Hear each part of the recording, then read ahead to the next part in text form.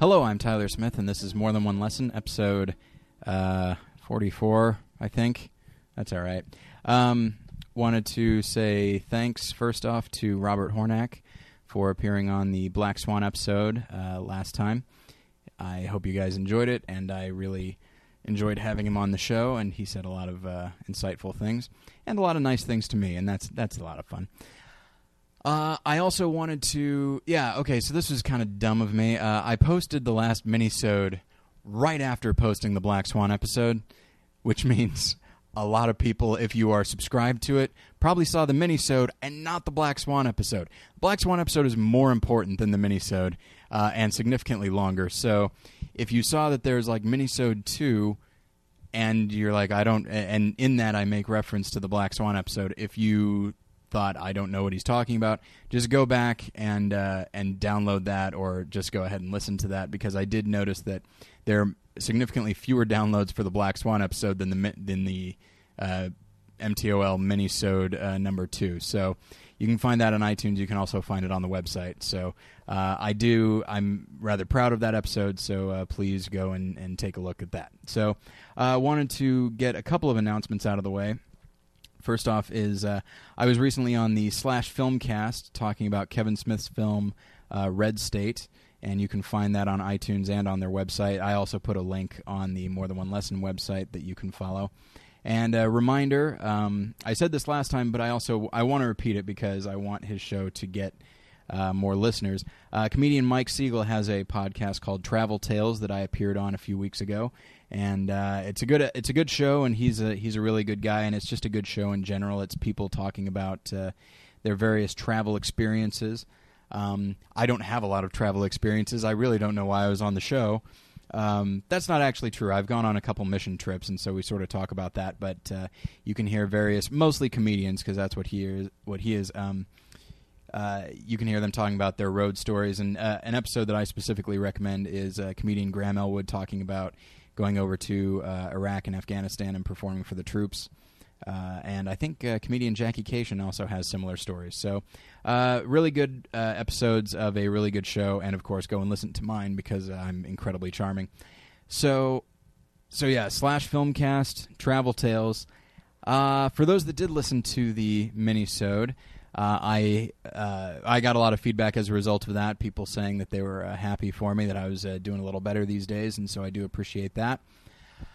And I did make an announcement during that mini-sode, and nobody has given me any feedback on that, so let's hope everyone's happy about it, because it's coming to fruition now. That sounds a little bit more ominous than I meant for it to.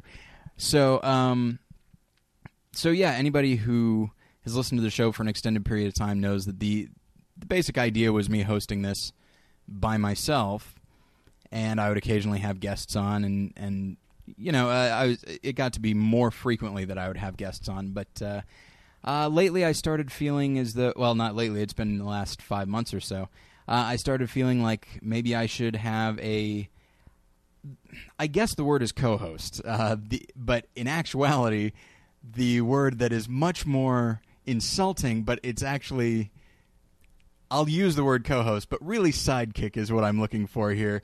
But that there, you get images of Robin, specifically from Joel Schumacher's Batman and Robin, and that's no fun. But I started to think, I like dialogue more than monologue, especially when it's me.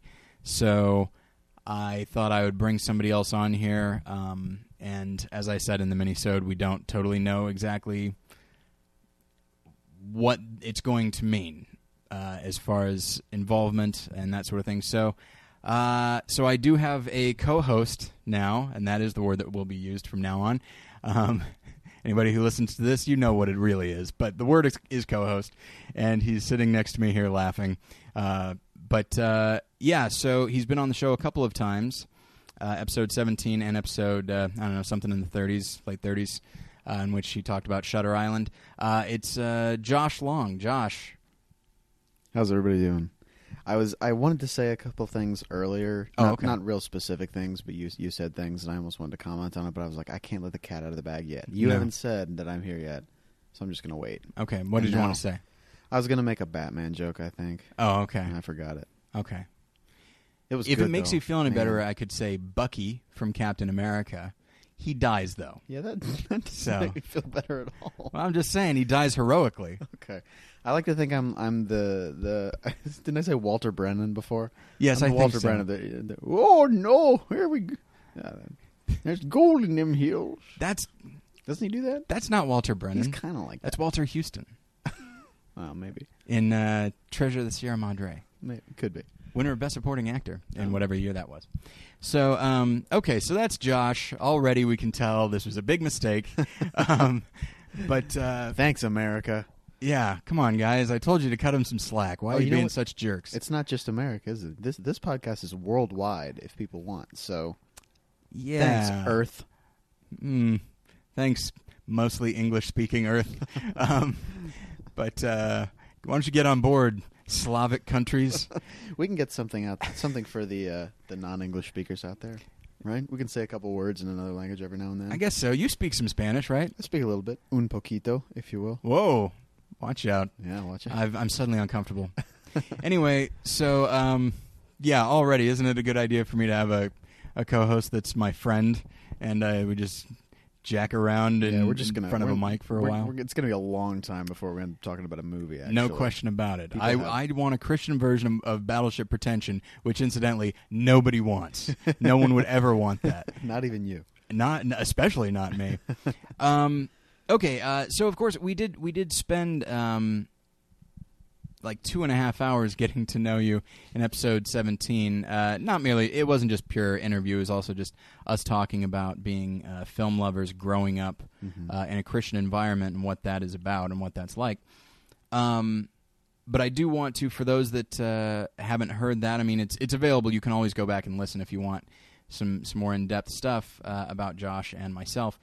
But I did want to give people just a real quick chance to get to know you a little bit. So you live here in Los Angeles. That's correct. Recently married. Recently married. I've been married for just over a month, so...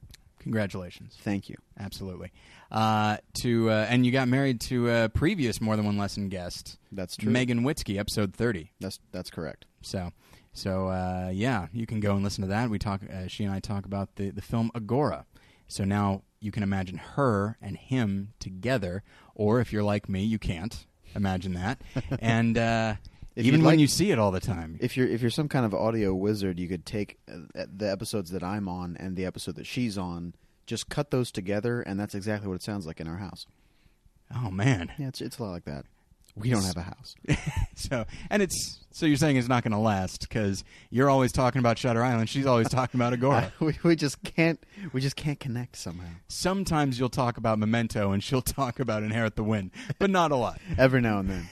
So, and then occasionally you'll just talk a lot about yourself. So you live here in Los Angeles. You've been here for a few years now, right? Yes. It's 2008. I moved here March of 2008. Okay. So it's it'll be 4 years in March. And when did you where did you move here from? I moved here from North Carolina, which is where Megan and I met, coincidentally. And I grew up in North Carolina, went to college in North Carolina, put an S on the end there because I was going to start to say something else, but it sounded like I said there was more than one North Carolina. So just so there's no confusion. There's Northwest and Northeast Carolinas, right? Yeah, exactly. Yeah. No, North Carolina. I studied in Tennessee. I went to college at Bryan College in Dayton, Tennessee. Studied communications with an emphasis in theater and film. Spent a semester in Los Angeles with the Los Angeles Film Studies Center, and since then have been alternatively sort of working in and around the film industry. Mm-hmm. And what are some of your notable achievements in film? I don't say that ironically. Notable with a star next to it. Yeah. I have one feature film called For the Title, which is available on DVD, and if you would like to see the trailer or any information about it, it is at the website is at Macville Productions. That's Mac with a C, so macvilleproductions.com/For the Title. You can also find the trailer on the video page of morethanonelesson.com. Yes, yeah, which might be easier. Probably, yes. And then I've worked on a few web series. I'm currently developing a second one, and the first one is still available, I believe, at mylegalmix.com. It's called Firmly Legal, and there's 3 episodes of that. At least 2 of which I'm proud of. All right. Well, the 2 out of 3 ain't bad. Yeah, that's Meatloaf. Meatloaf is in all 3. Oh, man, that's really something. Well, he's only good in the first one. Oh. He's not in the first 1 out of 3 is terrible. That's the other song that he never told you about. Thanks a lot, Meatloaf. So yes, that's kind of a quick thing. And then I've been writing, and I have a few short films that have been produced, and I've worked a lot as an assistant director as well. Okay. And then I think we mentioned this when Jason Eakman was on the show. I was going to say a few weeks ago, but let's be honest, 2.5 months ago, but 2 episodes ago. So it's sort of like weeks. Yeah. But Jason had written and directed a short film called Reservations. Yes. Which you can actually purchase not on the More Than One Lesson website, but on the Battleship Pretension website, and it stars Josh and myself. So if you'd like to watch us act together, which is just like this, by the way, so why would anybody want that? Yeah. But you can find that at battleshippretension.com. You can find that in the store. But I did want to talk very briefly about For the Title. Okay. It is a mockumentary, correct? Yes. In the style of say Christopher Guest. It's very Christopher Guest heavy. Okay, well, I didn't want to make it seem like it was just a ripoff or something. It's an homage. Oh, okay. I'll say nice. That. Thank you. I knew not to pronounce the H. Aren't I smart? Yeah. Oh man, I can tell you have a communications degree. So, and what is it? What is it about? It's about the greatest sport in the world, Ultimate Frisbee. I'm going to turn, you know what? My goal now is to turn every one of these episodes back to Ultimate Frisbee somehow. Well, you do that with every conversation, I so know. it stands to reason. You know, if you want to talk with someone for very long, you got to start talking about Ultimate Frisbee pretty soon, or the conversation gets boring. Absolutely, and then you can talk about all the different injuries that you've sustained in this film. Film.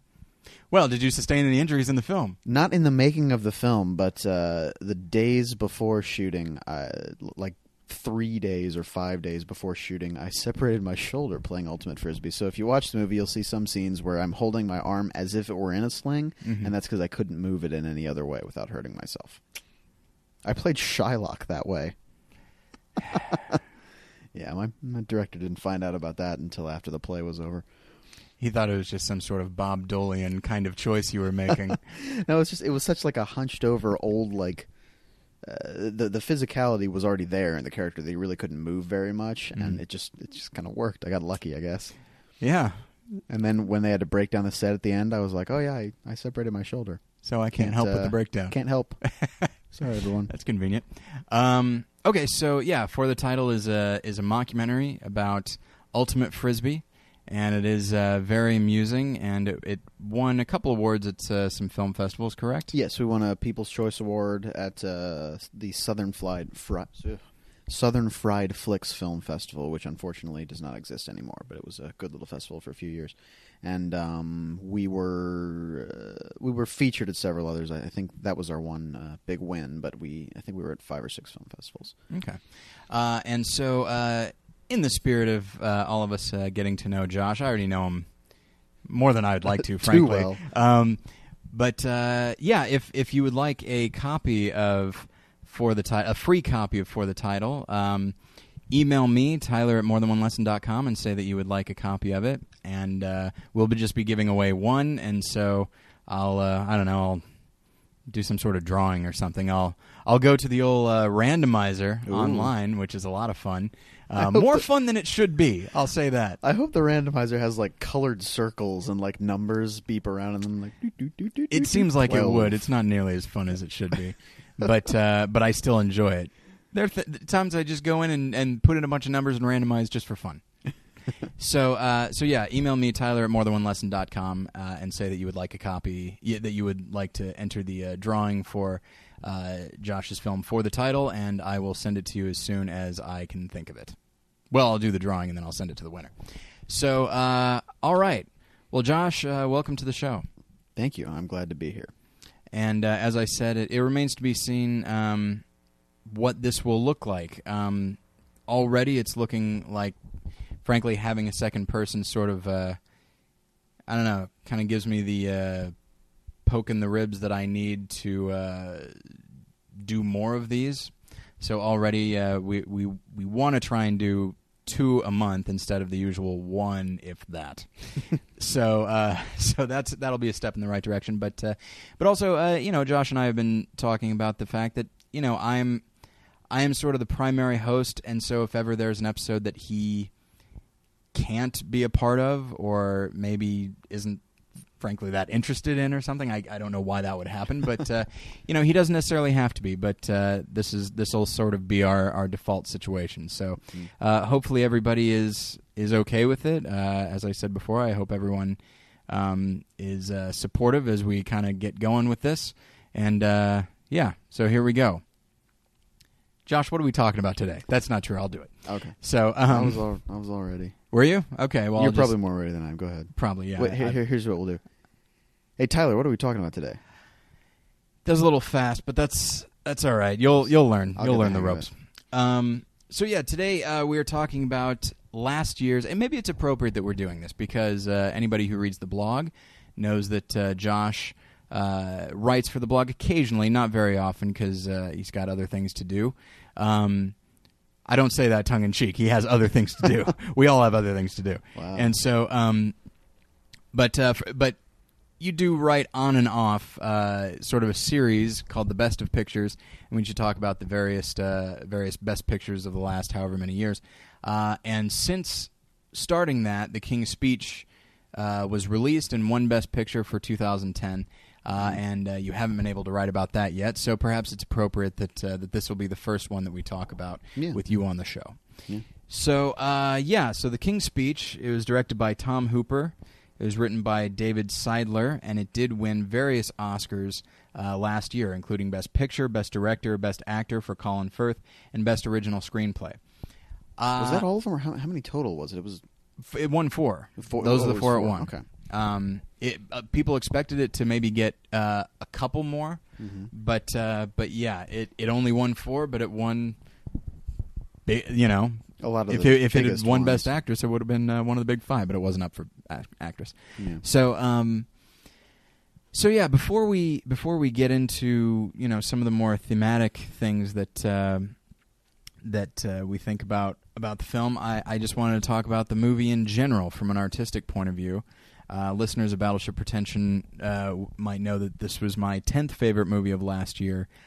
I will specify that there were a lot of movies that at the time that I made that list, I had not seen several movies from the year before, and I do know that if I had seen a couple others like Never Let Me Go and that sort of thing, it probably would have been bumped out of my top 10. But as it is, it was number 10. It was a film that I enjoyed immensely, but I will say at the top of the show that it was very good. I would venture to say that it was great in a lot of ways, but it is far from being a perfect film. But a movie doesn't have to be perfect for me to enjoy it and for me to be impacted by it. Yeah. And so I'll talk about my reaction to it in a moment. I believe we saw The King's Speech together with a group of people. I think so. Yeah. At the ArcLight. What did you think of it? I kind of felt the same way as a lot of people who have talked about it. That there was a lot to get out of it, and I think it's a very moving story. It's a great story. In the way that the story is translated to film, I think that's where a lot of people had an issue with it. Not even that there are shortcomings in the way that it's transferred to film, but that there isn't more done with it being told in this medium. So several people have said about the film that it was a director-proof film because it's a very good story.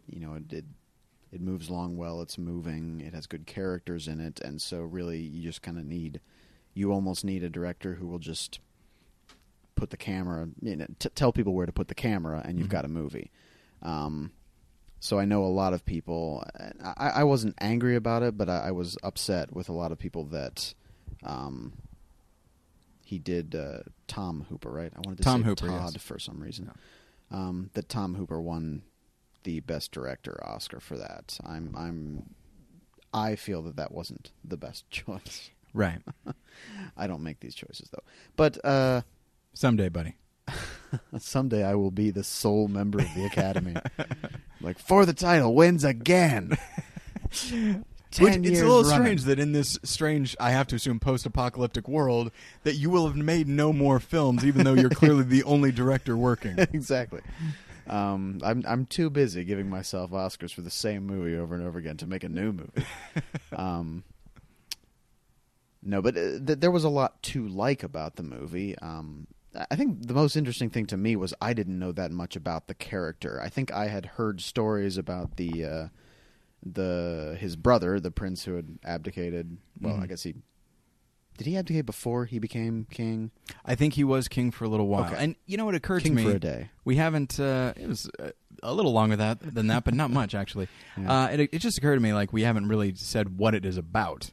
Oh, okay. I naturally assume that a movie like this, most people have seen it. Most people have seen it. But nonetheless, I'll go ahead and very briefly talk about it, because something that I have learned is that people don't usually listen to episodes unless they have seen the movie. But that's not always the case. So just for those that haven't seen the film, or maybe need a slight refresher, it is about King George VI, who was king in the mid and late 30s and early 40s, whose father passed away and his older brother, became the king. And it's a good thing, because this guy, whose name was Albert, or Bertie, as he's known, he has a pretty bad stuttering problem, and so he feels like he could never be a king. He can't even really fulfill the duties of a prince, which is like giving speeches and such. And just to clarify, Bertie is George VI. Yes. Yeah. Yes. Sorry, he becomes King George VI when he becomes king, and so he can't really fulfill those duties. But he's sort of okay with it, because he feels like he's never going to have to be king. It's not a problem. His father was king, and now his older brother will be king, and he'll just sort of live a not sheltered, but he'll sort of be removed from this world, even though he is royalty. And then, yes, his older brother, played in the film by Guy Pearce, he abdicates the throne so that he can be with this American woman who I think she was still with her husband, or they were in the process of getting divorced, or something like that. And it would have been, A scandal. A huge scandal for the King of England to marry an American, divorcee. And so he was so in love with her that he abdicated the throne. And so suddenly this socially awkward stutterer becomes the king. And it's sort of about he and his speech therapist's relationship as they work on making him more of a leader. Right around, right as World War II is starting, when the country needs a leader, someone that they can look to for hope and strength. So I'm sorry I interrupted you to explain that. So okay. When you mentioned that it's a good story with good characters, this is the story you're talking about. Yes. Yeah. And that you didn't know much about it specifically. I didn't know a whole lot about Bertie, about George VI. I had heard the stories of the prince who abdicated, and since that's sort of more of a romantic story, you expect him to be the type that has a movie made about him, and it is interesting to see him as sort of the headstrong person that possibly he was. I mean, if you're not looking at it from a purely romantic point of view, it does look a little headstrong. But anyway, just the story of the man who was king was King of England during World War II, I think is interesting regardless. And I had no idea that he had a speech problem, that he stuttered, and so there's This was very interesting, a moving story. It was history I didn't know, and history that's interesting. Not all history that you don't know is worth watching. That's true, but you know what it is? If a certain story is done right, anything can be interesting.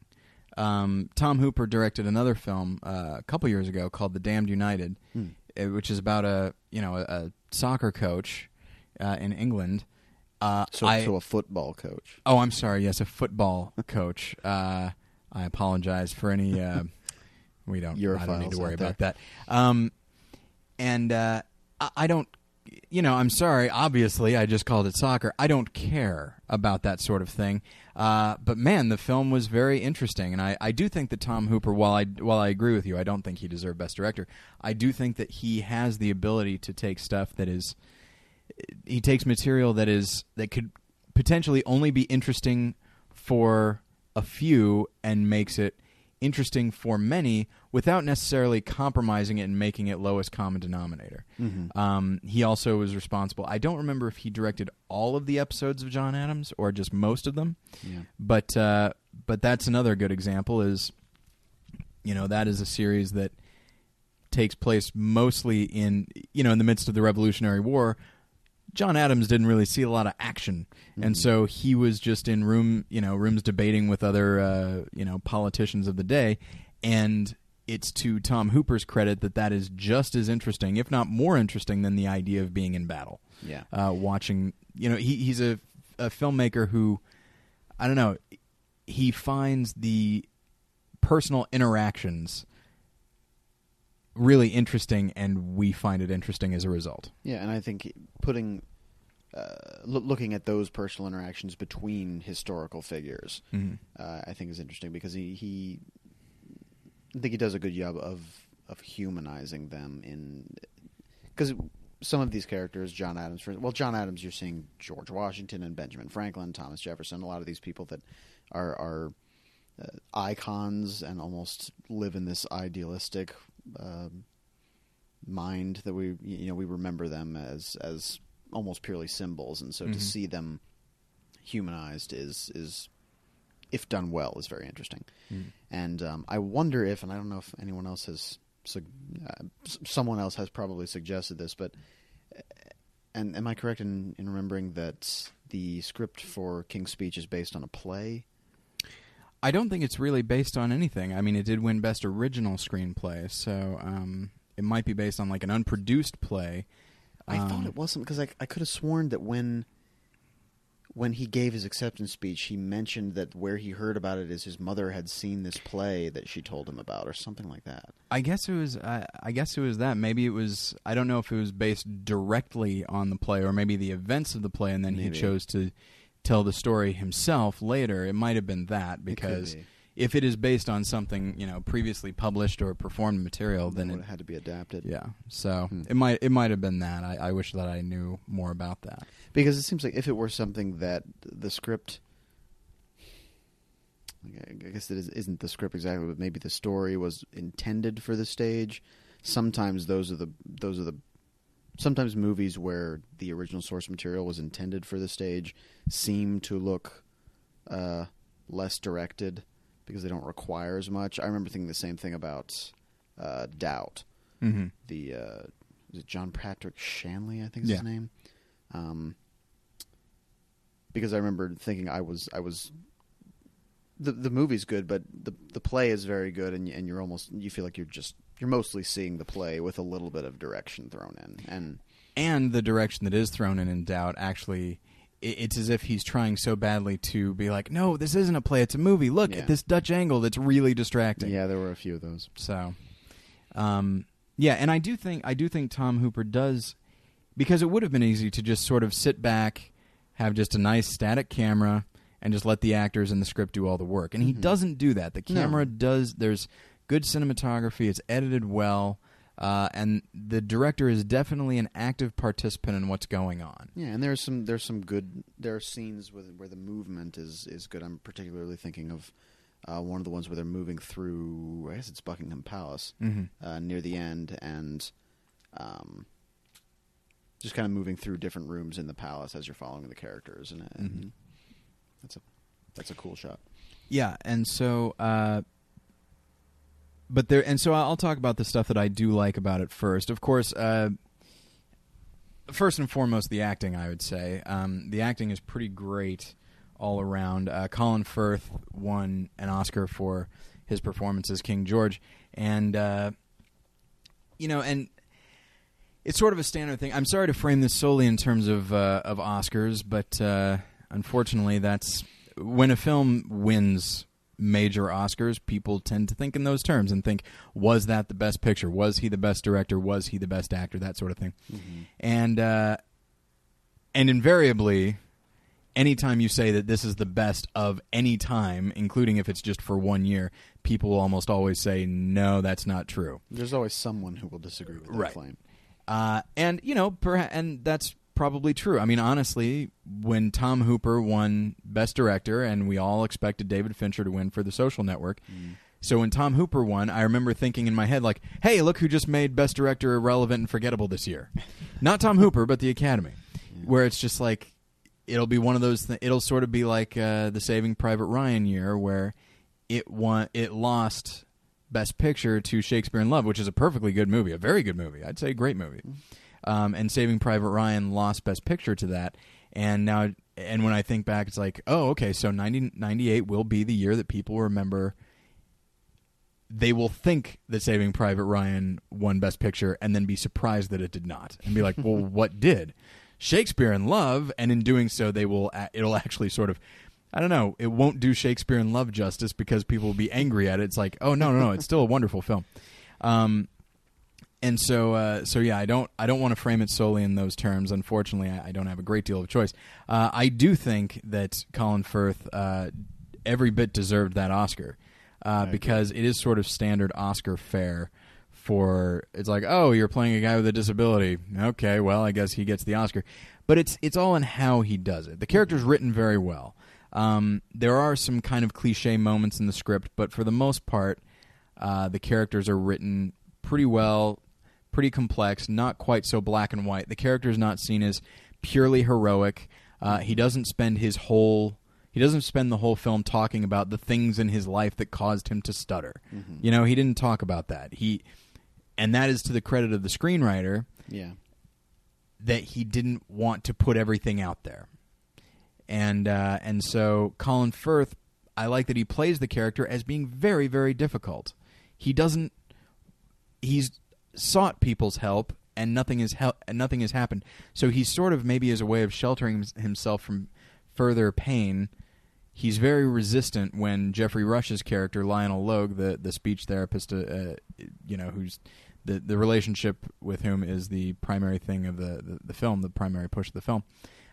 When he meets up with him, he's very resistant to him, and it makes the character, I don't know, sort of unlikable in those moments, or at the very least human, and not purely like, oh, I'm so on board with this guy, I have sympathy and pity for him. Mm-hmm. No, he's just a guy who, frankly, occasionally throws his title around as a way of getting what he wants, because that's sort of what you do. I royalty. Would, yeah. And so his performance is very solid, and when you see Colin Firth perform in other things, you recognize he has a very smooth way of speaking, whereas in this, even when he's not stuttering, he still has like a pretty heavy impediment. Mm-hmm. Like, he doesn't speak very well even when he speaks clearly. Yeah. And I like that he was willing to go full force with that and not just sort of give a little head nod towards stuttering, and then everything is as eloquent as can be beyond that. Yeah.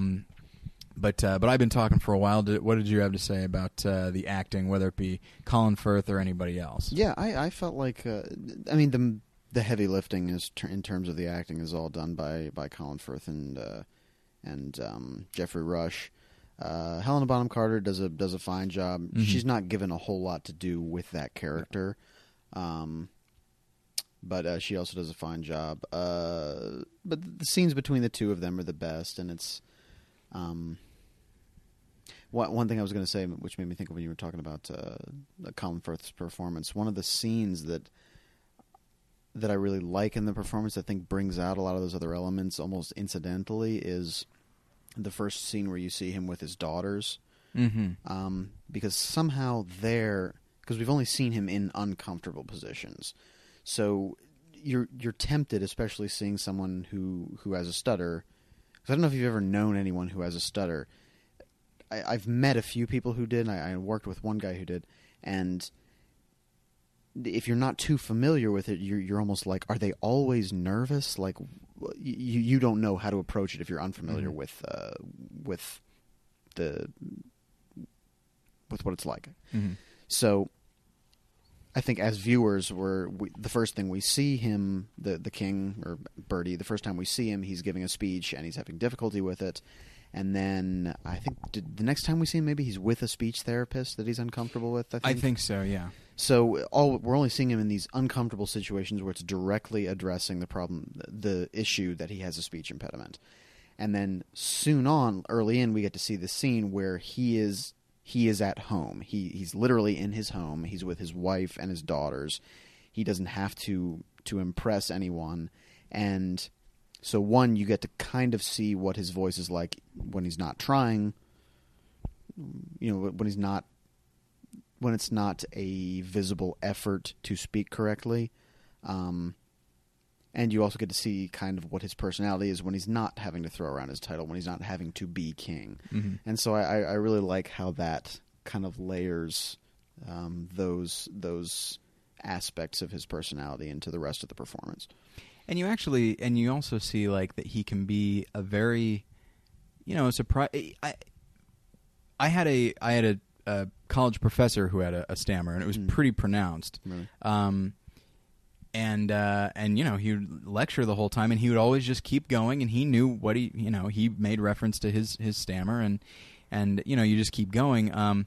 But I remember, I do think, and this might be very wrong of me to think, but the fact that he was married, I know it sounds weird, but part of me instinctively feels like when you're romantically involved with somebody, a lot of that is about communication. And this guy, and also early on in any romance, you're probably going to be a little nervous. And so I have to assume that as he went on, I don't know, dates or whatever it is a prince does with somebody when he's dating them, I have to assume that he was probably a little nervous with his now wife. And I could see him when it's all so much about communication, especially early on, it makes me wonder how that happened. But as you see him with his family, you see that it's really when he's at ease that you see that he's a charming person, he's a very sensitive person, he's very caring, and that scene is really great because he's telling his daughters a story, and it's really, I don't know, it's written very well, but it's really quite lovely how he does it because there's moments of wit in there. He talks about this man who's a prince who was turned into a penguin, and then he misses his daughters, and so he swims the entire ocean to see them. And then when he does, he says, you know what he was turned into, and they're like, a prince. He's like, no, an albatross. And he's like, but his wings were so big that he could, it's such a nice moment, and he hugs his daughters, and the way he tells the story, the fact that he tells the story, and the way that he ends it, really wins you over to the character, and you realize that he has this problem, but he is not disabled. He's not socially disabled. He has the ability to communicate with people, and you really feel like, oh, it's a shame that he was born into the family that he was born into, and things are expected of him, because it's really in those circumstances that he is at his worst. Mm-hmm. But yeah, and so I do want to move on to his relationship with Geoffrey Rush, and of course that means talking about Geoffrey Rush a little bit as well. I sometimes forget how much I love Geoffrey Rush as an actor, because I feel like we all just take him for granted. And then you see him in something like this, and you realize he is so, when he's required to be, he is so at ease on screen. He's so easy to watch. I don't know, he's very present, and especially in a character like that who has a certain degree, he doesn't exude it, but he has a certain degree of confidence in himself and his opinions, and he's almost always in control of the situation. And Geoffrey Rush as an actor knows that, and realizes, well, if I'm in control and I need to seem confident for my students, usually children, but adults as well, for them to trust me, I need to give them something to trust in, which means I need to just be at ease but still have a fair amount of confidence. And that's what he is pretty much throughout. But you do see that he genuinely cares for his students. Mm-hmm. And it's a really wonderful performance. If to think in terms of Oscars, again, he was up for Best Supporting Actor, and he lost to Christian Bale for The Fighter, who gives a really great performance. And I do think Christian Bale's performance is genuinely great, but it's also a little showier. Yeah, and sometimes that's the way the Academy goes. You get something that draws more attention, even though it's just as good. Yeah, and it's also a lead actor who's in a supporting role, which they do like to that's true. Reward from time to time. Like, oh, look who's gotten himself so lowly. Look who's willing to slum for a little bit. You get an Oscar. There you go. Oh, you look so unattractive, and we all know how attractive you are. Here you go. It's just like when George Clooney shaved his hairline back, grew a beard, and gained some weight for Syriana. Although he's good in Syriana, don't get me wrong. He is good in Syriana. But so as far as the arc of the film, I also like that unlike what a lot of films like this do, even maybe almost especially films that are based on a true story, an inspiring true story, is they will jump to inspiring maybe a little too fast. Mm-hmm. And by the end, the character, man, he's got this thing licked, and it's no problem. I think I know what you're going to say, and I was anticipating the same problem. I thought that by the end he was going to be able to just speak beautifully. That everything, man, he worked with Logue and he's able to work all his issues out and everything's fine. But he isn't. He still needs help. And the big difference, the difference that he's different from at the end that he is from the beginning, as a function of his confidence level and his hope. And his strength. And he realizes, I think he also realizes that he is stronger than he thought he was. And that is and that will make a difference when it comes to how he speaks, now he presents himself. But it also makes just a big difference to him personally. Go ahead. It's more a change at the changes in how he sees himself and what he sees that he is. And that to me is much more satisfying than if he just this guy who stutters now doesn't.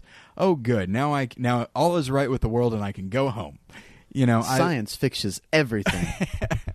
And so it's so I like that it leaves some things. It's not like it's a bad ending or a negative ending and you wind up being kind of hopeless, but not everything is fixed, nor should it be. Like that's the way it goes. And he's willing to do the work, and he doesn't pity himself so much. And I think he recognizes.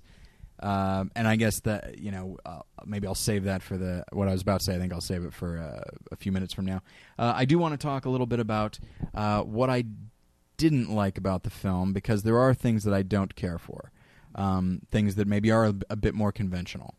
And I do like one of the things. By the way, this film is rated R for language because the character learning to swear and embracing that as a way of expressing his emotion.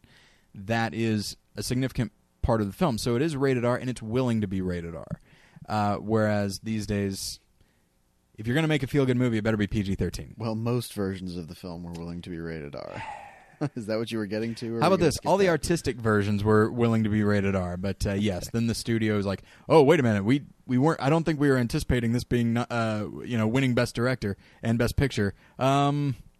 Okay, so they did a cut that made it PG-13 and changed some of the F words to S words, and I felt, and I understand, like you want to change it for a certain audience, but part of me is like, those words that you changed, they helped him. So now you're being disingenuous to the story you're telling. You know what I mean? I don't know. Do you think that, or do you care one way or the other? I mean,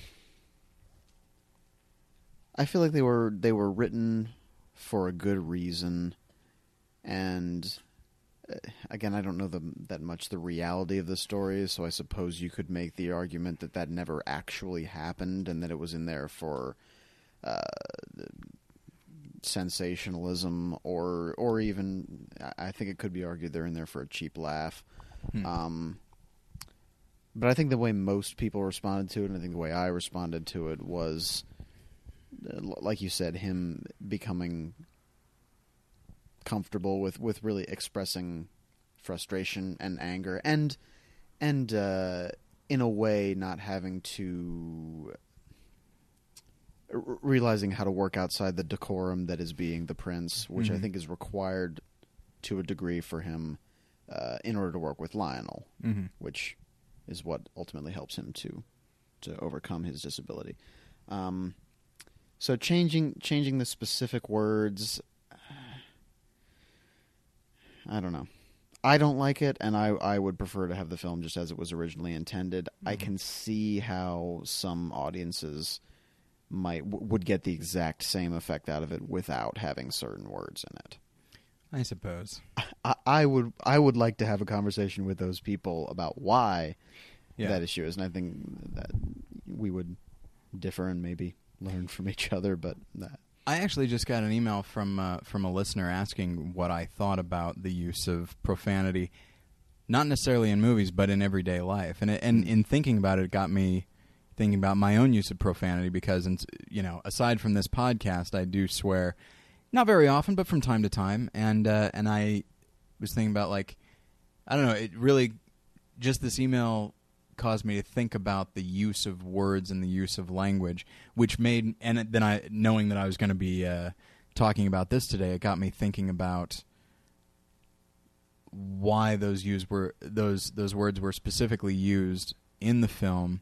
And I think precisely because they are in polite society considered offensive, and you don't get a more polite society than British royalty.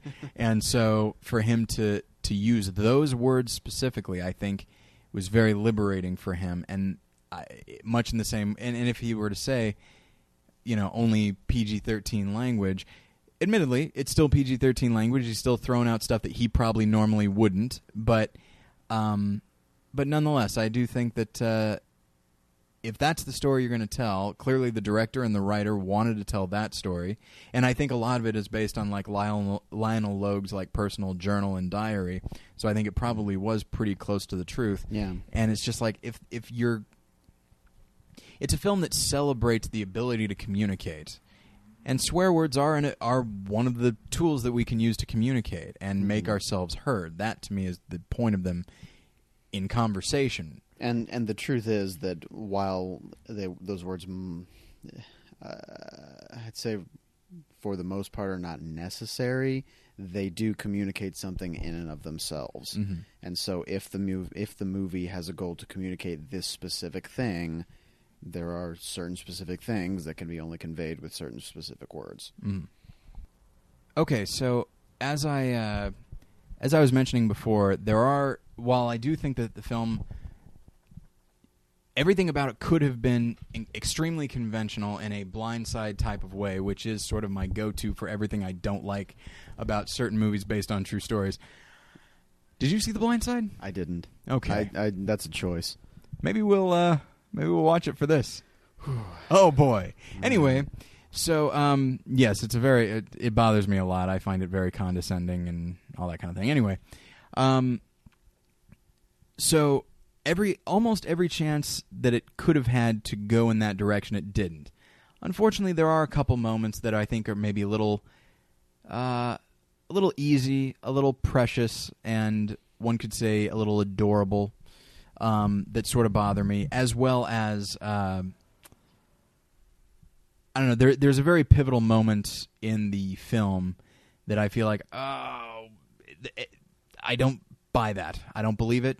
I feel like that is the conceit of the film of the screenwriter, because they've done such a good job of creating real characters that when they have the characters do something or say something that I feel like isn't totally real but fits in very well with the overall theme, I feel like, oh, I see the strings here. So there's a couple of those here and there in the film that kind of take me out of it. I'm curious to hear what those are. I'm not. I may agree with you. None come to mind right away, though. I think. Okay. Well, maybe one. Well, the big one that I always point to, and this is a big moment in the trailer, and I think that's notable. It is the trailer moment, which is Lionel is sitting on this old chair, or I don't know what it is. I don't totally recall what it is, but it's very important and historical. And there is some nice humor when the king is upset with him for sitting in this chair, and Lionel, in true fashion, is like, people have carved their names on it. Like, that moment is really nice because he's just. But you also see that he's sort of baiting the king to get, because he's about to be like, I don't know, he's about to have this big ceremony and he's very nervous, and so this is Lionel trying to draw things out of him and get him upset, because when he's upset he speaks pretty clearly. But there's a moment when Lionel just keeps interrupting him, and the king gets more and more upset and louder, and Lionel says, "Why should I listen to you?" And then the king yells out, "Because I have a voice." And then Lionel says, "Yes, you do."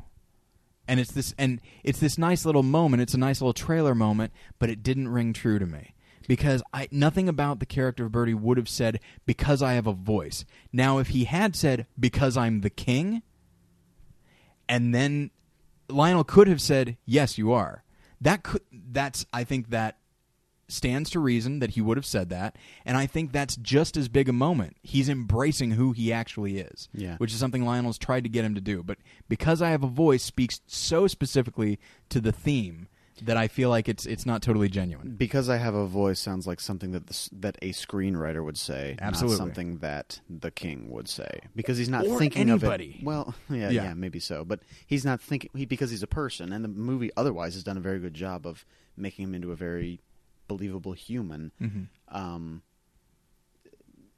He wouldn't think of things in these grand, kind of metaphysical terms, especially when he's angry. Mm-hmm. When he's, in the moment of and when he's in a moment of passion, he's not going to all of a sudden come out with. He's not going to all of a sudden be thinking of things in terms of the metaphysical. Right. Yeah, so it's so moments like that, and then there's a little moment when the king is over at Lionel's house, and then Lionel's wife comes home, and he hasn't told her that he's been working with the king, and so he hides a little bit. And while the actors do get genuine chuckle moments out of it, and that is a testament to the actors, including, by the way, I didn't write the actress's name down, but the woman who plays Lionel's wife, she has this little moment where she's just looks at him as she gives a little bow to the king, and she's not mad. She's not, she's not going to faint or anything silly like that. But it's just this. It is a very nice little moment. All the actors, they do what they can to deflate the silliness out of that scene, but it still is a little this isn't, Fawlty Towers. This isn't a farce or something. This is, in theory, a realistic drama. And that part just seems a little cutesy to me. I actually do like that scene. But, it's interesting that you bring that up, because I think one of the things that I like about it goes with sort of the themes that we're going to talk about in a minute, and I may even like it for the wrong reason. Oh, uh-oh. Which will be interesting to talk about. Okay. Stay tuned, folks. Oh, man, this is very exciting. So, I don't know. The stuff that I don't like is when they're doing such a good job of exploring a theme, illustrating a theme, but not putting a big stamp on it, but every once in a while they do, and that sort of bothers me. The one scene that I was thinking of where and I do now remember specifically the throne one. I remember there's a little bit of a moment where you're like, that's kind of maybe a groaner. Mm-hmm. But the one I thought of, which I don't really like, is where Birdie's preparing to give the big speech to the nation at the end of the movie. And in ramping himself up for him, we kind of see him, like, in a sense, the movie taking us down memory lane, saying, remember the times when he needed to sing to remember something? And so he sings a little bit. And remember the times when he needed to swear to get through something? And so he swears in it a little bit. And so, I don't know, that one seems to me more like, less like, I think what the film wants it to be is us showing, here's how he uses all the things that he learned. Mm-hmm. But what I think it comes off as is the film saying, hey, remember the movie that you've just watched? Yeah. Here's a best of. Yeah. So that moment I don't really like. It's almost like movies that have a flashback of something from the film. Yeah. Where it's just like, yeah, I was there. It was only an hour ago. I'm not that dumb. Hello, Wolverine. I didn't see Wolverine. Go, don't see that one. Okay, we're watching that one for the next episode. I'm not watching. I've seen it once. I don't have to see it again. All right, well, I'm not watching it. That's but fine. we're still doing it. Okay. Though. So this will be your show. Wolverine and just Wolverine. Nothing can be paired with that film. It stands on its own.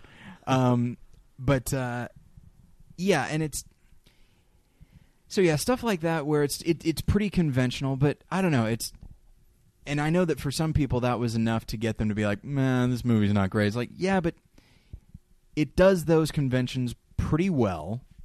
It doesn't hang too much on them, and there's enough good stuff, and I don't know, there's enough good material, and there are enough moments where they could have gone straight conventional and they don't, that makes me want.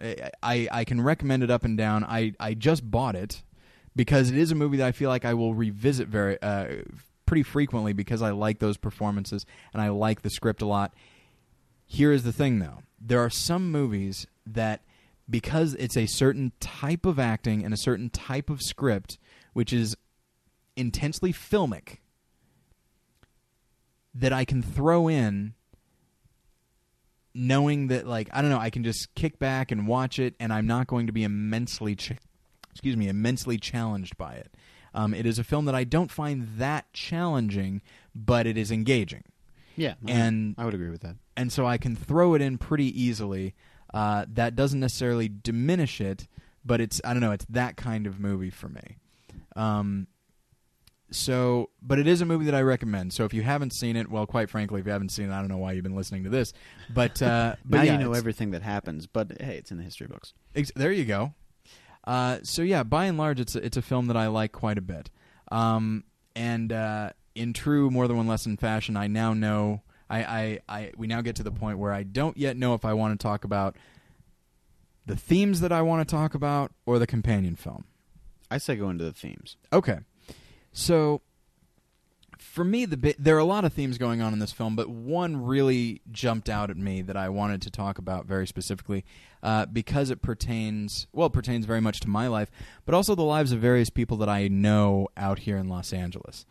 And that is the theme of dramatic change in direction for one's life.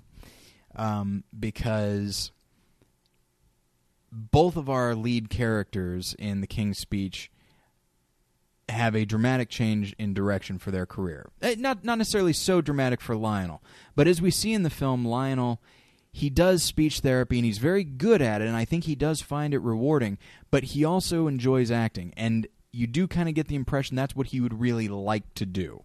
And I think it's clear that he has had to make a big change of direction in the past if he's not making it now. Right. I think we're seeing the king in the throes of the change. Yeah. By mere virtue of becoming the king. And with Lionel, I think more it's something that has happened maybe gradually over time, but it's, for him, I think, as big of a change. And we still see some remnants of his old goals, and that he, as he auditions for a play. Richard III. Richard III, indeed. And so we see, Lionel, he wanted this thing, but it became clear that sort of not even necessarily his fallback, but this other thing that he had put some time into, and again found it rewarding.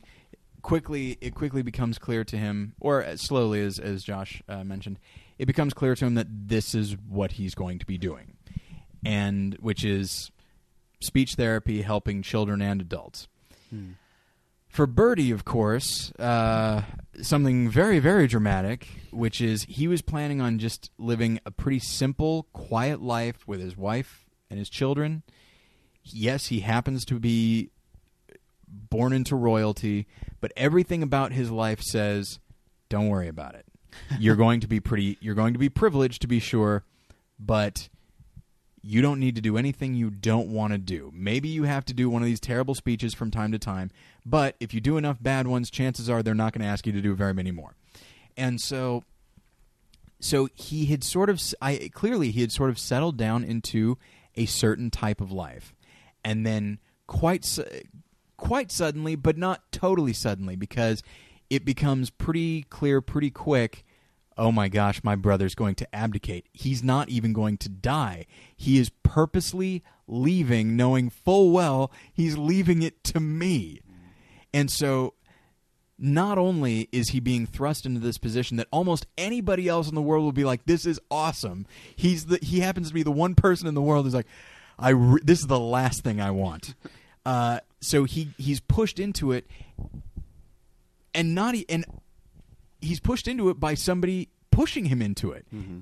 You know, if his father had died and then his brother had died, it's like, all right, well, this is what needs to happen.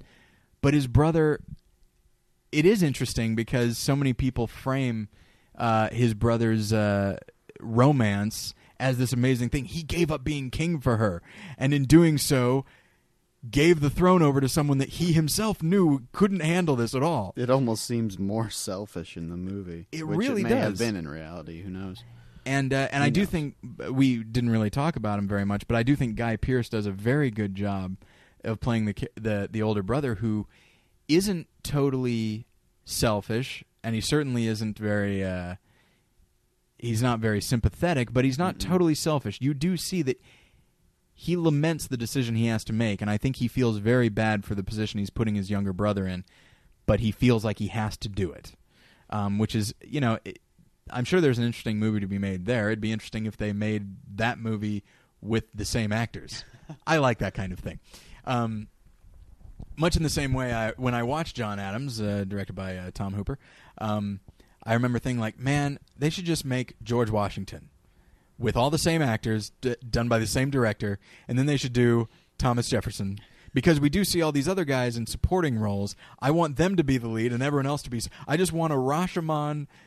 I want a rash of miniseries all about this from different perspectives. I hope it is like Rashomon, where like George Washington saw things totally differently. Like John Adams is this squirrely little turtle man who's always complaining about things, and like, I don't know. He's played by like Danny DeVito as the Penguin. No question about it. They're like, okay, bust out that penguin suit, and Warner Brothers like, I don't know why we kept it, but you know what? It's a good thing we did. It's still here. So yeah, the idea that Birdie is led into the very last thing that he wants, where all eyes will be on him, and neither he nor anybody else has any reason to believe that he will do well at this. At a time when the country desperately needs a king that can, honestly, kings don't do that much, but they definitely are a figurehead, and it gives the country someone to look to. Exactly, and this is the exact sort of time when a country needs something like that, like a time of war, and especially war of this scale. Mm-hmm. That's when you need someone who can sort of speak for the country, and I don't know. And they do have a nice moment that it might be a bit heavy-handed, but it plays pretty well, certainly on Colin Firth's face, where they're watching footage of Hitler. And, of course, Hitler is the primary reason that Germany wound up being what it was, is they had an incredibly strong and charismatic leader, and meanwhile, England has this guy to stand up to him. Mm-hmm. And, King George, I will call him King George now because he's the king, as I'm speaking about him now. King George is like, oh my gosh, I can't even come close to that. I can't even get one sentence out. Yeah, and doesn't he say something like, I don't know what he's saying, but he's sure saying it very well. Yeah, and so yeah, that is the theme that I wanted to sort of speak to, and because I think that happens a lot in our lives. It's not merely that we're asked to do something that we weren't planning on. It's that we were so sure we were headed in one direction, and we sort of made our plans in that way. Mm-hmm. And then we get thrown a curveball, either as something that is put upon us or something that maybe is nagging in the back of our minds as like, okay, I'm starting to think maybe I'm not so sure about this thing. And I will tell a quick story from my own life, and listeners know this already from various. I think I've told it a couple of times now, certainly in my testimony episode, that and this happens a lot in Hollywood. It's happened to a lot of people that we know, that they come out here to pursue some type of film thing. But as they get more involved, they actually find that they don't want to be involved in the film community at all, or their level of involvement is not what they thought it was going to be. For me, I came out to pursue screenwriting, and I was pursuing it to a certain extent, and I was applying to things, and nothing was really happening. But I did have Battleship Pretension going, and I was enjoying that. It just seemed like a fun hobby. But then, as time went on, screenwriting shrunk in my mind as film criticism grew, and before you knew it, I had one was immensely more rewarding than the other, but I still was just no. I planned on being a screenwriter. It's why I came out here. There's a stigma to film critics that I want no part of. I don't want to do this. I came out here for one reason. I want to stick to that. And I think you'll find that from time to time. And eventually, when I embraced film criticism, I mean, I wound up being I was so much happier with that.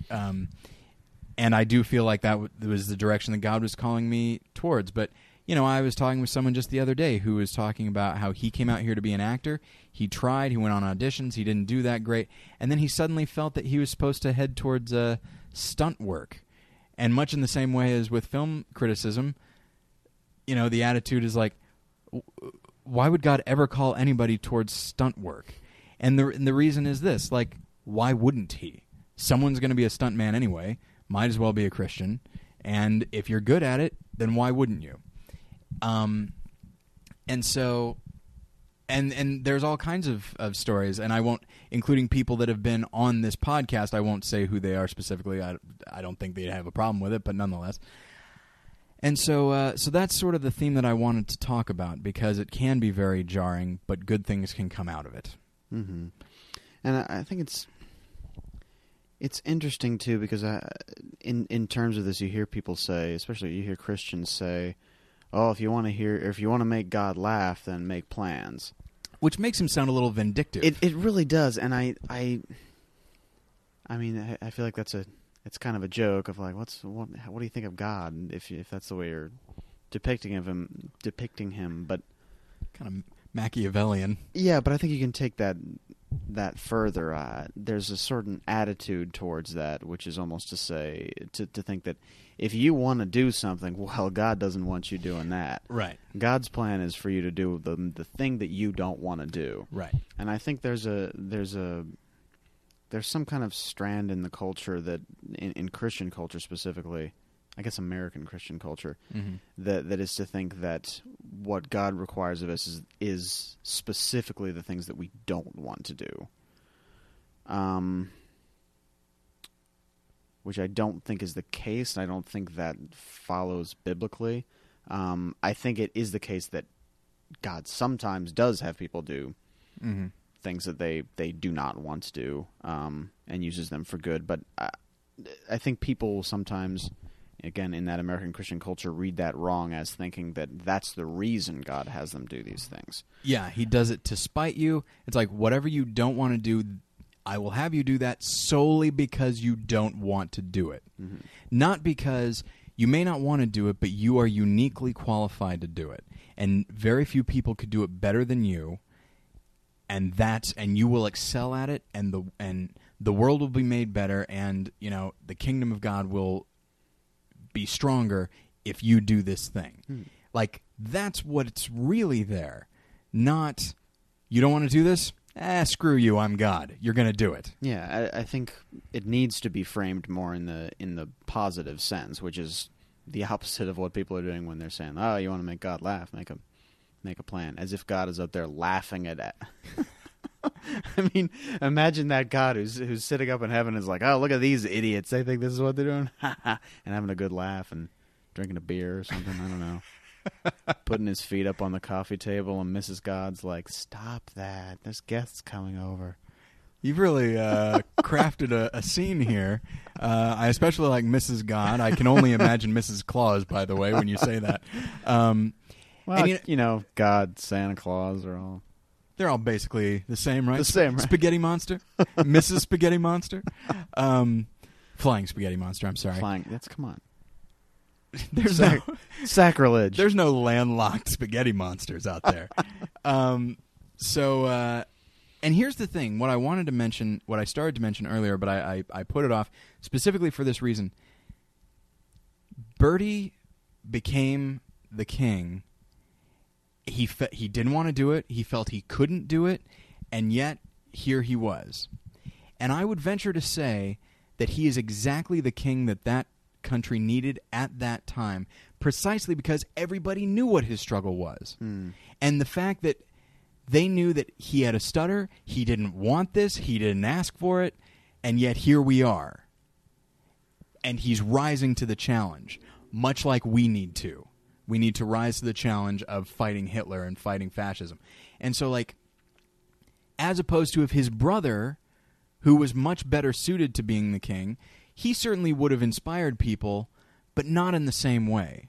In really, like, King George VI was England in microcosm. Yeah. You know, he symbolized everything they needed to do. And if he can do it, we can do it too. And it really is, so the thing he wanted to do the least, everything about him was uniquely qualified to be the person that they most needed.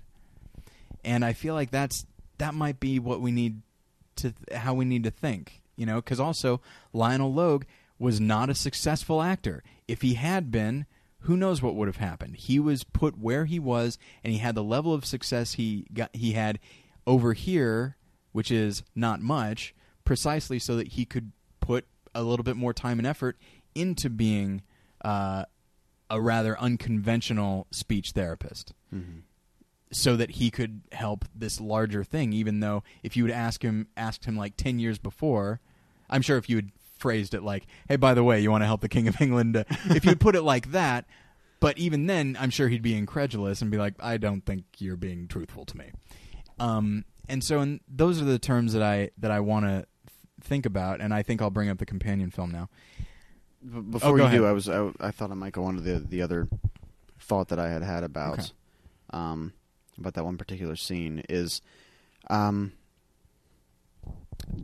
interestingly, one thing that our pastor was talking about this morning, and some of this may come into it's Sunday, by the way, here in sunny California. Just to give you some context, September 11th. Oh yeah, that's right. Context. Anyway, yes, one of the things that we were talking about this morning was how people intrinsically look for justification, be that in through their careers, as mostly we're talking about here, or through acceptance of peers or family or relationships. And I think that sometimes is one of the things that butts up against this idea of doing what it is that God wants you to, because we are looking for justification on our own terms. And so we might be thinking, well, I'm supposed to be, in Lionel's case, I'm supposed to be an actor. And he's seeing that as that's where he gets his justification. And so he might feel like he's not important as a person, or he doesn't have value or worth as a person because he's not doing the thing that he feels like he's meant to do. Like, he feels like the thing that gives him value, the thing that gives him worth, is acting, and he's not doing that.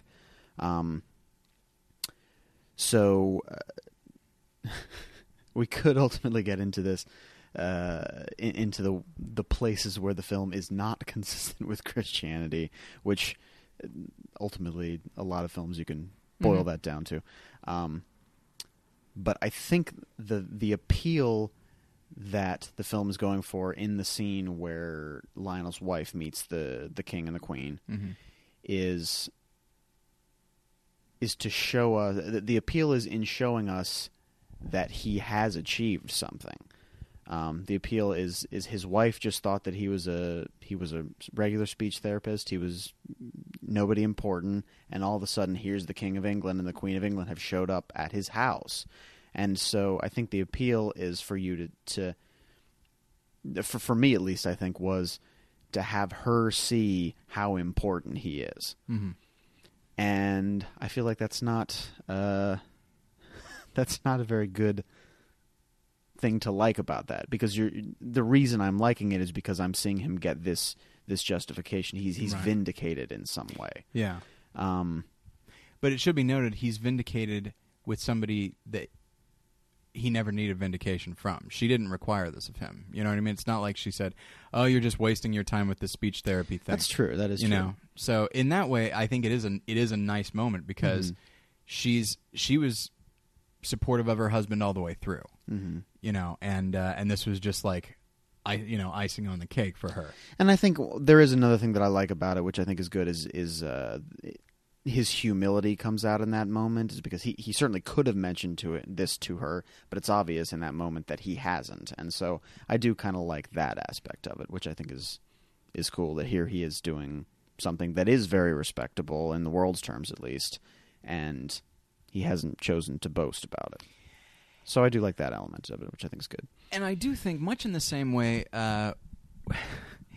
if you're ever watching like a movie that has like certain tawdry content, and it doesn't really bother you, but then you watch it again with someone that it might bother, you immediately start to see things through their point of view, and you're like, oh, geez, here we go. Like you start like something that it never would have occurred to you would be offensive. Somehow you immediately become sensitive to it because you're with someone who might see it that way. Yeah. Much in the same way as that, I do feel like, that I do like, there are parts of that scene that I like. It's mostly the actors and what they're able to do with it. But it's almost like he suddenly becomes nervous, not because he'll necessarily get in trouble with his wife. That might be part of it. But at the same time, it's almost as if once she meets the king and queen, you would think that he would like puff himself up and be like, "That's right. What do you think of this?" But he doesn't. He actually seems as in awe as she is. And it's almost like because she is there and she's new to the situation, it's almost like he sort of sympathizes with her and realizes all over again, like, this is pretty amazing what I am doing, what I have been, the situation I've been put into. And I think that's purely Jeffrey Rush that is able to do that. Yeah, no, I agree. But yeah, that is an interesting way of looking at that scene from a thematic standpoint. Mm-hmm. So I do want to very briefly get into the companion film, which is a movie that we're talking about movies that are very palatable and very conventional.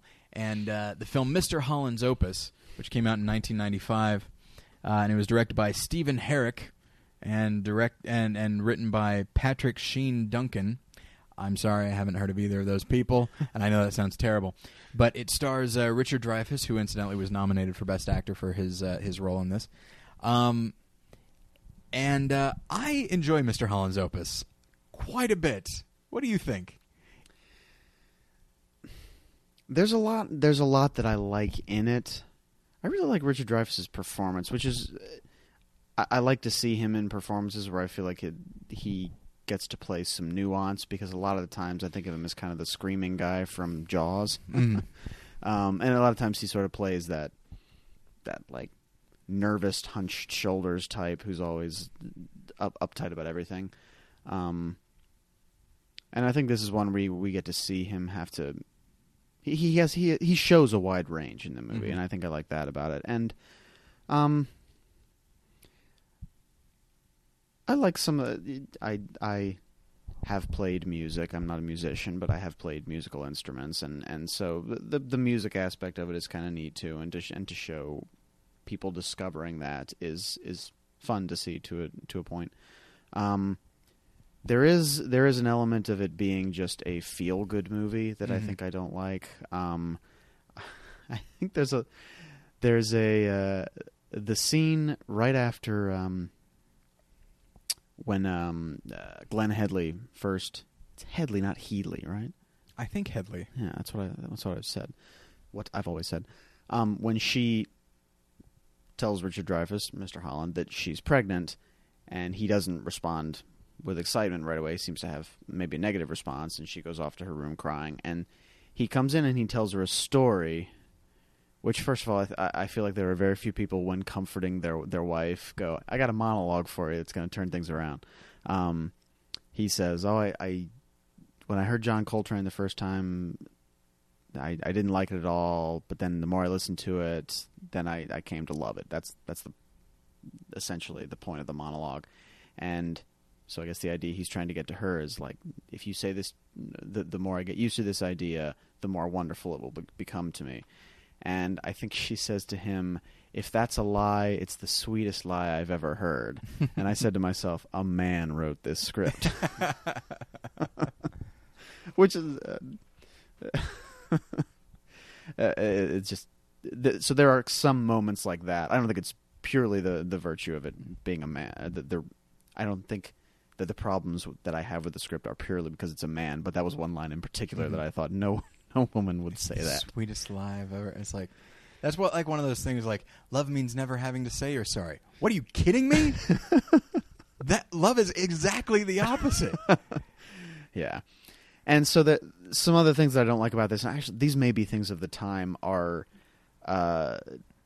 some movies, I think maybe this may have happened a lot in the mid-90s, in evoking the 60s, felt like they had, the 60s and 70s, felt like they had to show us John F. Kennedy, they had to show us Vietnam, they had to show us hippies, like, right. They have to get that stuff in there to be like, remember the good old days? And there are moments, it may not have seemed... I don't know if people look at Vietnam and say the good old days. There are some people, I'm sure.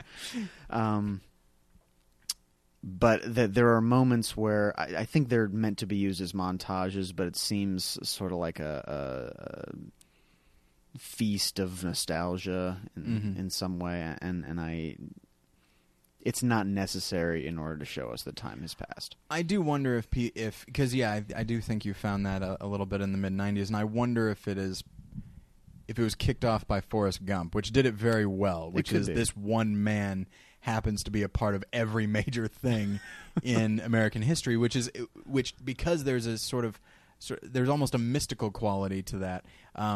But I do think that other films, it's like, okay, if we're gonna let's do this just like Forrest Gump, where everything is nostalgic. But I do like that one of the historical things that it does latch on to, because it is specifically music related, is the death of John Lennon.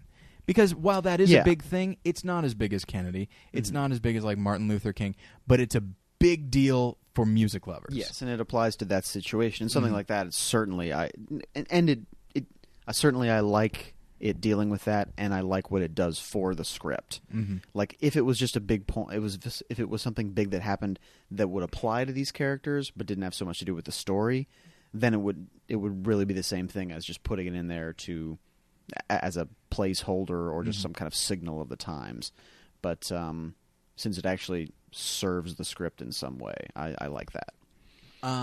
Yeah, it's not it is certainly not a perfect film. I don't want to imply that it is, but I do like a lot of the acting. I really like the way Mr. Holland is written. I do like the way Richard Dreyfuss plays him, because Richard Dreyfuss, he is, I think, a very underrated actor. People think of him as Matt Hooper in Jaws. They don't think of The Goodbye Girl. They don't think of American Graffiti. American Graffiti, yeah, that's a great performance. He's done a lot of good, like, character roles. In the movie W, he plays Dick Cheney.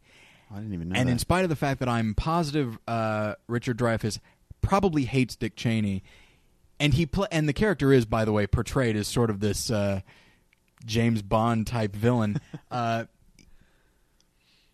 Richard Dreyfuss does play him as surprisingly practical. the way he arrives at these decisions, which are kind of horrible, not from an evil place, but a practical place. Like, this is the way it's going to be done. And as terrible as that is, I'm facing facts. Stuff like that. And I like the way that he plays that role. There's a Sidney Lumet film called Night Falls on Manhattan, in which he plays a very, very good role, and he plays him very well. So he's a very good actor who is underused and undervalued, I think. I think sometimes actors that have been in a lot of really big movies, I think sometimes if we're exposed to them at a younger age, once we get older, we're so used to that element of it. We think of them as a certain way so much, kind of before we learn to appreciate performances, that we miss something in them. Mm-hmm. And I feel like sometimes he may be one because he's in Jaws, because he's in Close Encounters. Like, we sort of have this idea of him and don't really think about it in a larger sense. Because I wouldn't say, for instance, Alan Arkin, I wouldn't think that Alan Arkin's a far better actor than Richard Dreyfuss, but when I think of, like, every performance of his that I can think of, I think of loving it. And I think it may be because I was exposed to him later on in my life when I was able to appreciate every one of his performances. Because every movie that I saw of his was when I was at an age where I could really appreciate his acting. Mm-hmm. So we're sort of taking Richard Dreyfuss for granted because we've always seen him. We've grown up with him. There you go.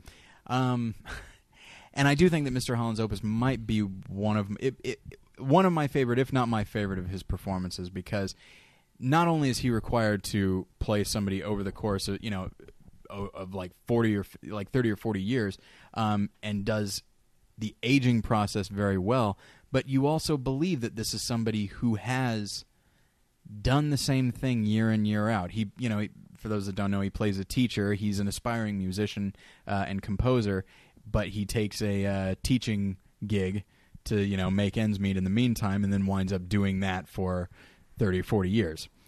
And in doing so, he first off doesn't really care much about it, but as he gets more into it and gets more involved with his students, he finds that he does enjoy teaching them to really love and appreciate music. And then he starts to, I think, really value the position, even if there's part of him that thinks like he'll always stop doing it at some point and do something else. And he clearly, at least when he starts, he clearly thinks of it as less than, because he specifically says to a teacher, like, "Oh, I took this as a backup." Yeah. I think he says that to the principal, I think so, yeah. So it's clear that he thinks of this as almost something to get through. He doesn't see there being any value to being a teacher, which is kind of, to bring it back to the theme, is to him, he finds worth and value in being a composer. That is what he thinks of himself as. And suddenly, not really suddenly, I guess it is gradually, for different reasons, he has to be the teacher. Mm-hmm. And again, the small way in which it might diverge from the Christian point of view is the movie's portraying finding a shift of your identity from one thing to another thing. Right. And if you're going to take it from a purely Christian standpoint, the shift has to be from finding your value in anything worldly, whether it be your job or your husband or wife or something or ultimate frisbee, I don't know. I think someone can find their worth in that, no problem. Yeah, totally. There's a movie about that. It's called For the Title. No, anyway. The if you're looking at it from the purely Christian perspective, it should be moving your identity from that worldly thing to Christ. Mm-hmm. And clearly, that's not what the movie's going to be about, and and that's fine. Because I think there's an equally good, well, maybe not equally, but there's also a good message in being able to change what it is that you thought was your calling. Mm-hmm. And it's also, I mean, honestly, let's look at Mr. Holland's Opus, and let's replace the word, like, music with God. Not in every sense, but here's the thing. He loves music, and he feels that he is supposed to do this one thing in service of the concept of music. Only he winds up doing this other thing. and teaching other people to love music. And one finds that he does a much greater thing for music, with a capital M, than he ever could have done in this other way, and the thing that he thought he was going to do. And so now imagine that this is God. Like God, he wants to do this thing because he thinks that it's what he's supposed to do for God. And then there's a change in his life that he's reticent to embrace, but much to his own surprise, he does way more for the kingdom of God in this thing than in the thing he originally planned on. And so, so I am trying. So in discussing the theme, I do want to try and think in larger terms, because I think that Christians especially. I mean, in the last episode and in the one before that, we talked about the idea of a calling and not letting the calling itself overwhelm the person who gave you the calling, which is God. But also, often we feel like God is calling us in a specific direction, and then we act as though when or if he calls us in a different direction, we somehow feel like he's sort of jerking us around. He gives us something that, and then we start to want it, and the minute we want it, he laughs and takes us in another direction, to reference that quote from earlier. And so what I want to try to convey in this episode is that God's not jerking you around. It's entirely likely that he had to take you in one direction precisely because you needed to experience that in order for you to go in this other direction in the way it was supposed to happen. I remember, to go back to the story I told, when I said, I think I'm supposed to be a film critic, there were a handful of people who said, well, yeah, we've been saying that for a long time. And I said, that's true, but here's the thing. If I had gone to school to be a critic, and if in Chicago I said, I want to be a critic, I feel like I'm supposed to be a critic, I would never have left Chicago. Which means, if I had started a podcast, it wouldn't have been Battleship Pretension, because I started that with David, and it was a very specific kind of show.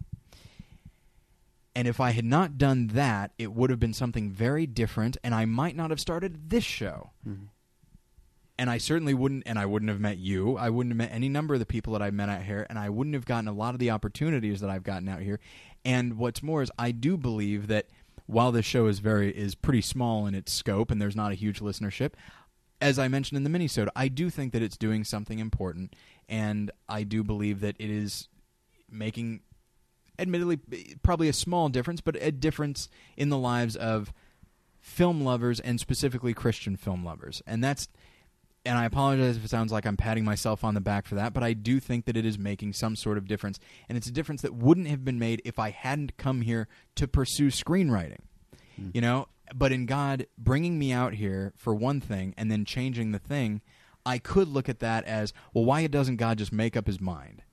And I actually wrote down several instances in which people in the Bible could have looked at their circumstance and say, okay, God's just jerking me around now, right?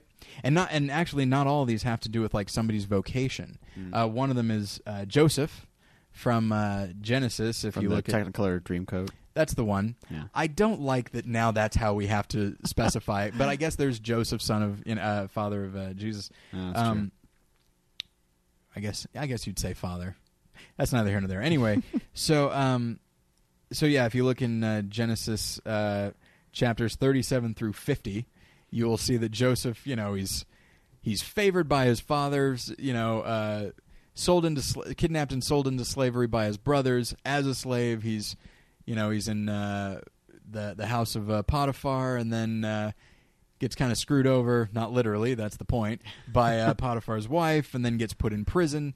And when he's in prison, he winds up, it turns out he's pretty good at dream interpretation, then interprets Pharaoh's dreams, only so that he can then be a blessing on the same brothers who sold him into slavery.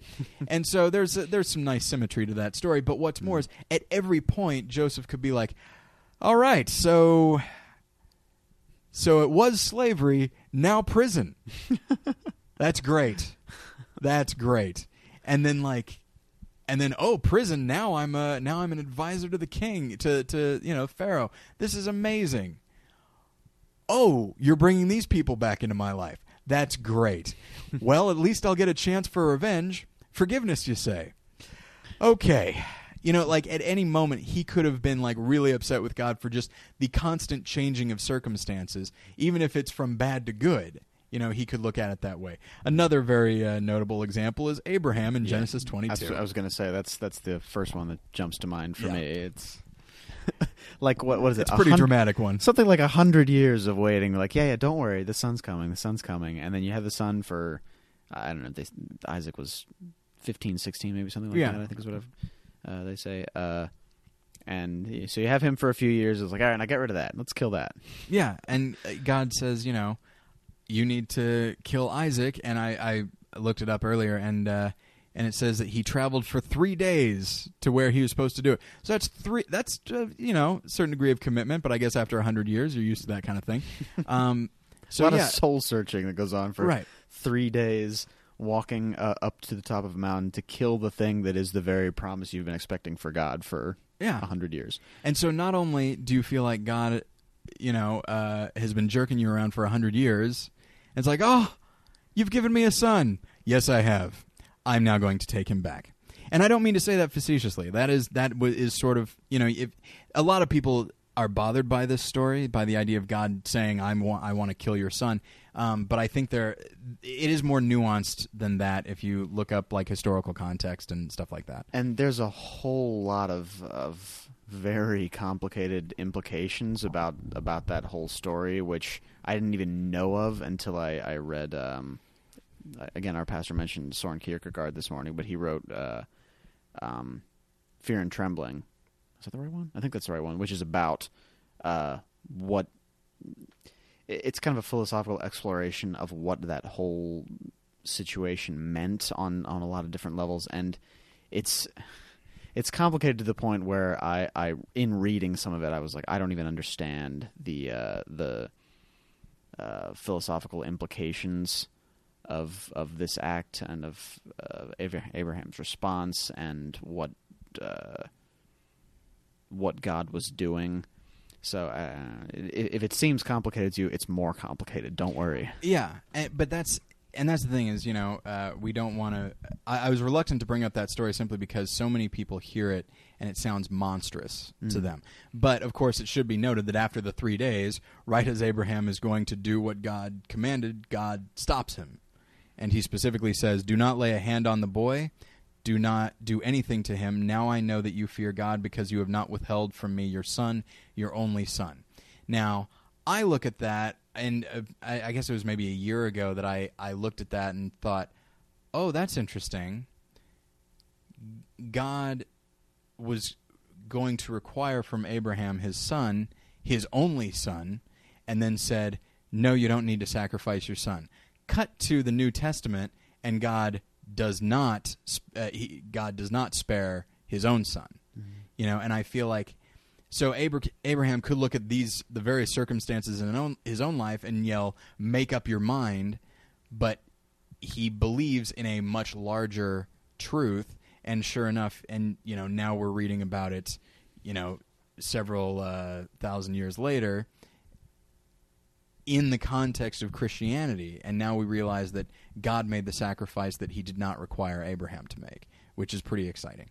And then the last one that I have here is Peter and Andrew in Matthew 4:18, and it says, and Jesus was walking beside the Sea of Galilee. He saw two brothers, Simon called Peter and his brother Andrew. They were casting a net into the lake, for they were fishermen. Come follow me, Jesus said, and I will make you fishers of men. At once they left their nets and followed him. And so I'm sure that, chances are they were religious people, and they probably felt like, well, I'm a fisherman. That's what my calling is. It's a, good blue-collar calling, and I'm going to do it. And then it's like, no, you need to come follow me. Incidentally, there's no guarantee of making money.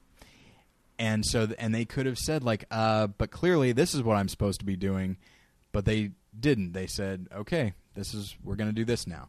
And I don't want to give the impression that one should take such things lightly.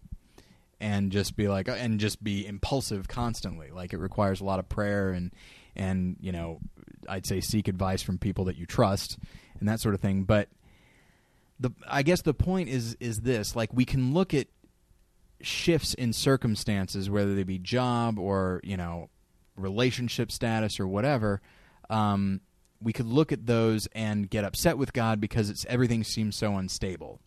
Or we can try to recognize why that might have happened, what it is that we're trying to do. Because, of course, in Mr. Holland's opus, he wanted to be this great composer, but instead he wound up being a teacher. And as we see at the end of the film, and of course the end of the film is very cheesy, but that's the thing, is it's a nice it's a representative of what he actually was able to do. He touched people's lives and caused them to not merely love music, but also, as a teacher who cared about them, he was able to instill confidence in his students as people, and also made them feel as if somebody cared for them. And so, even though he never made it as a composer, he did something much more important, and who knows what those people would go on to do. And so and then to bring it to the, you know, King's Speech, both Lionel and Bertie both had a clear idea of what they wanted their lives to be and what they thought their lives were going to be, and they wound up being very different, but great things came about as a result. Yeah, that's the uplifting message, is that something great can come of something that seems a waste of time. Mm-hmm. So, or an impediment, even. Indeed, absolutely. So, all right. So we've been going for a while, so I'll go ahead and end it there. Josh, welcome aboard. Thank you. Very exciting. And a reminder, by the way, that if you would like to enter the drawing for Josh's film for the title, just email me, Tyler, at morethanonelesson.com, and I will announce on the next episode who won, and it'll just be one copy. If you would like to give me just any feedback, you can email me, Tyler, at morethanonelesson.com. You can go to morethanonelesson.com for various blogs and such. There's not very many of them very often, but, you know, go on and see what we've got. Who knows? You can also follow me on Twitter, at morelessons. I would suggest, and you know what? Now that the show is sort of taken, I don't know, started heading in a new direction, perhaps tell your friends. You know, like, it's, as I mentioned, like the listenership is pretty small, and I blame that totally on me and the fact that I put out one episode a month, and not even on the same day every month. Like, it's, as it turns out, consistency is what people want, and that's how you build an audience, which I haven't been. But we're going to try and do this a bit more regularly, and we'll see if that actually happens or not. But nonetheless, you can always go on Facebook or Twitter and recommend an episode that you specifically like, and I would really appreciate that if you could do that, because I would like to start building more of an audience. And you can also, you mentioned you're on Twitter at More Lessons, and you can find me, if you would like, at the Josh Long. That's THE Josh Long. THEJOSHLONG. There you go. go. Josh Long. Indeed. So expect a huge spike of Twitter followers. It's going to go up by half. Yeah, that could totally happen. I don't have a whole lot of followers. Well, get with the program. You got to start saying more incendiary things. All right. Just next thing this week, all political statements. Oh, good. George Bush is the devil. Obama eats babies. Huh. It's going to be all things like that. I always thought it was flip-flopped. And I'm deeply offended that you're saying it's the opposite of what I thought. Yeah, see? It's working already. Okay, so that's the episode. Josh, once again, thanks for coming on board. Thank you, everybody, for listening, and I'll get you next time. Bye.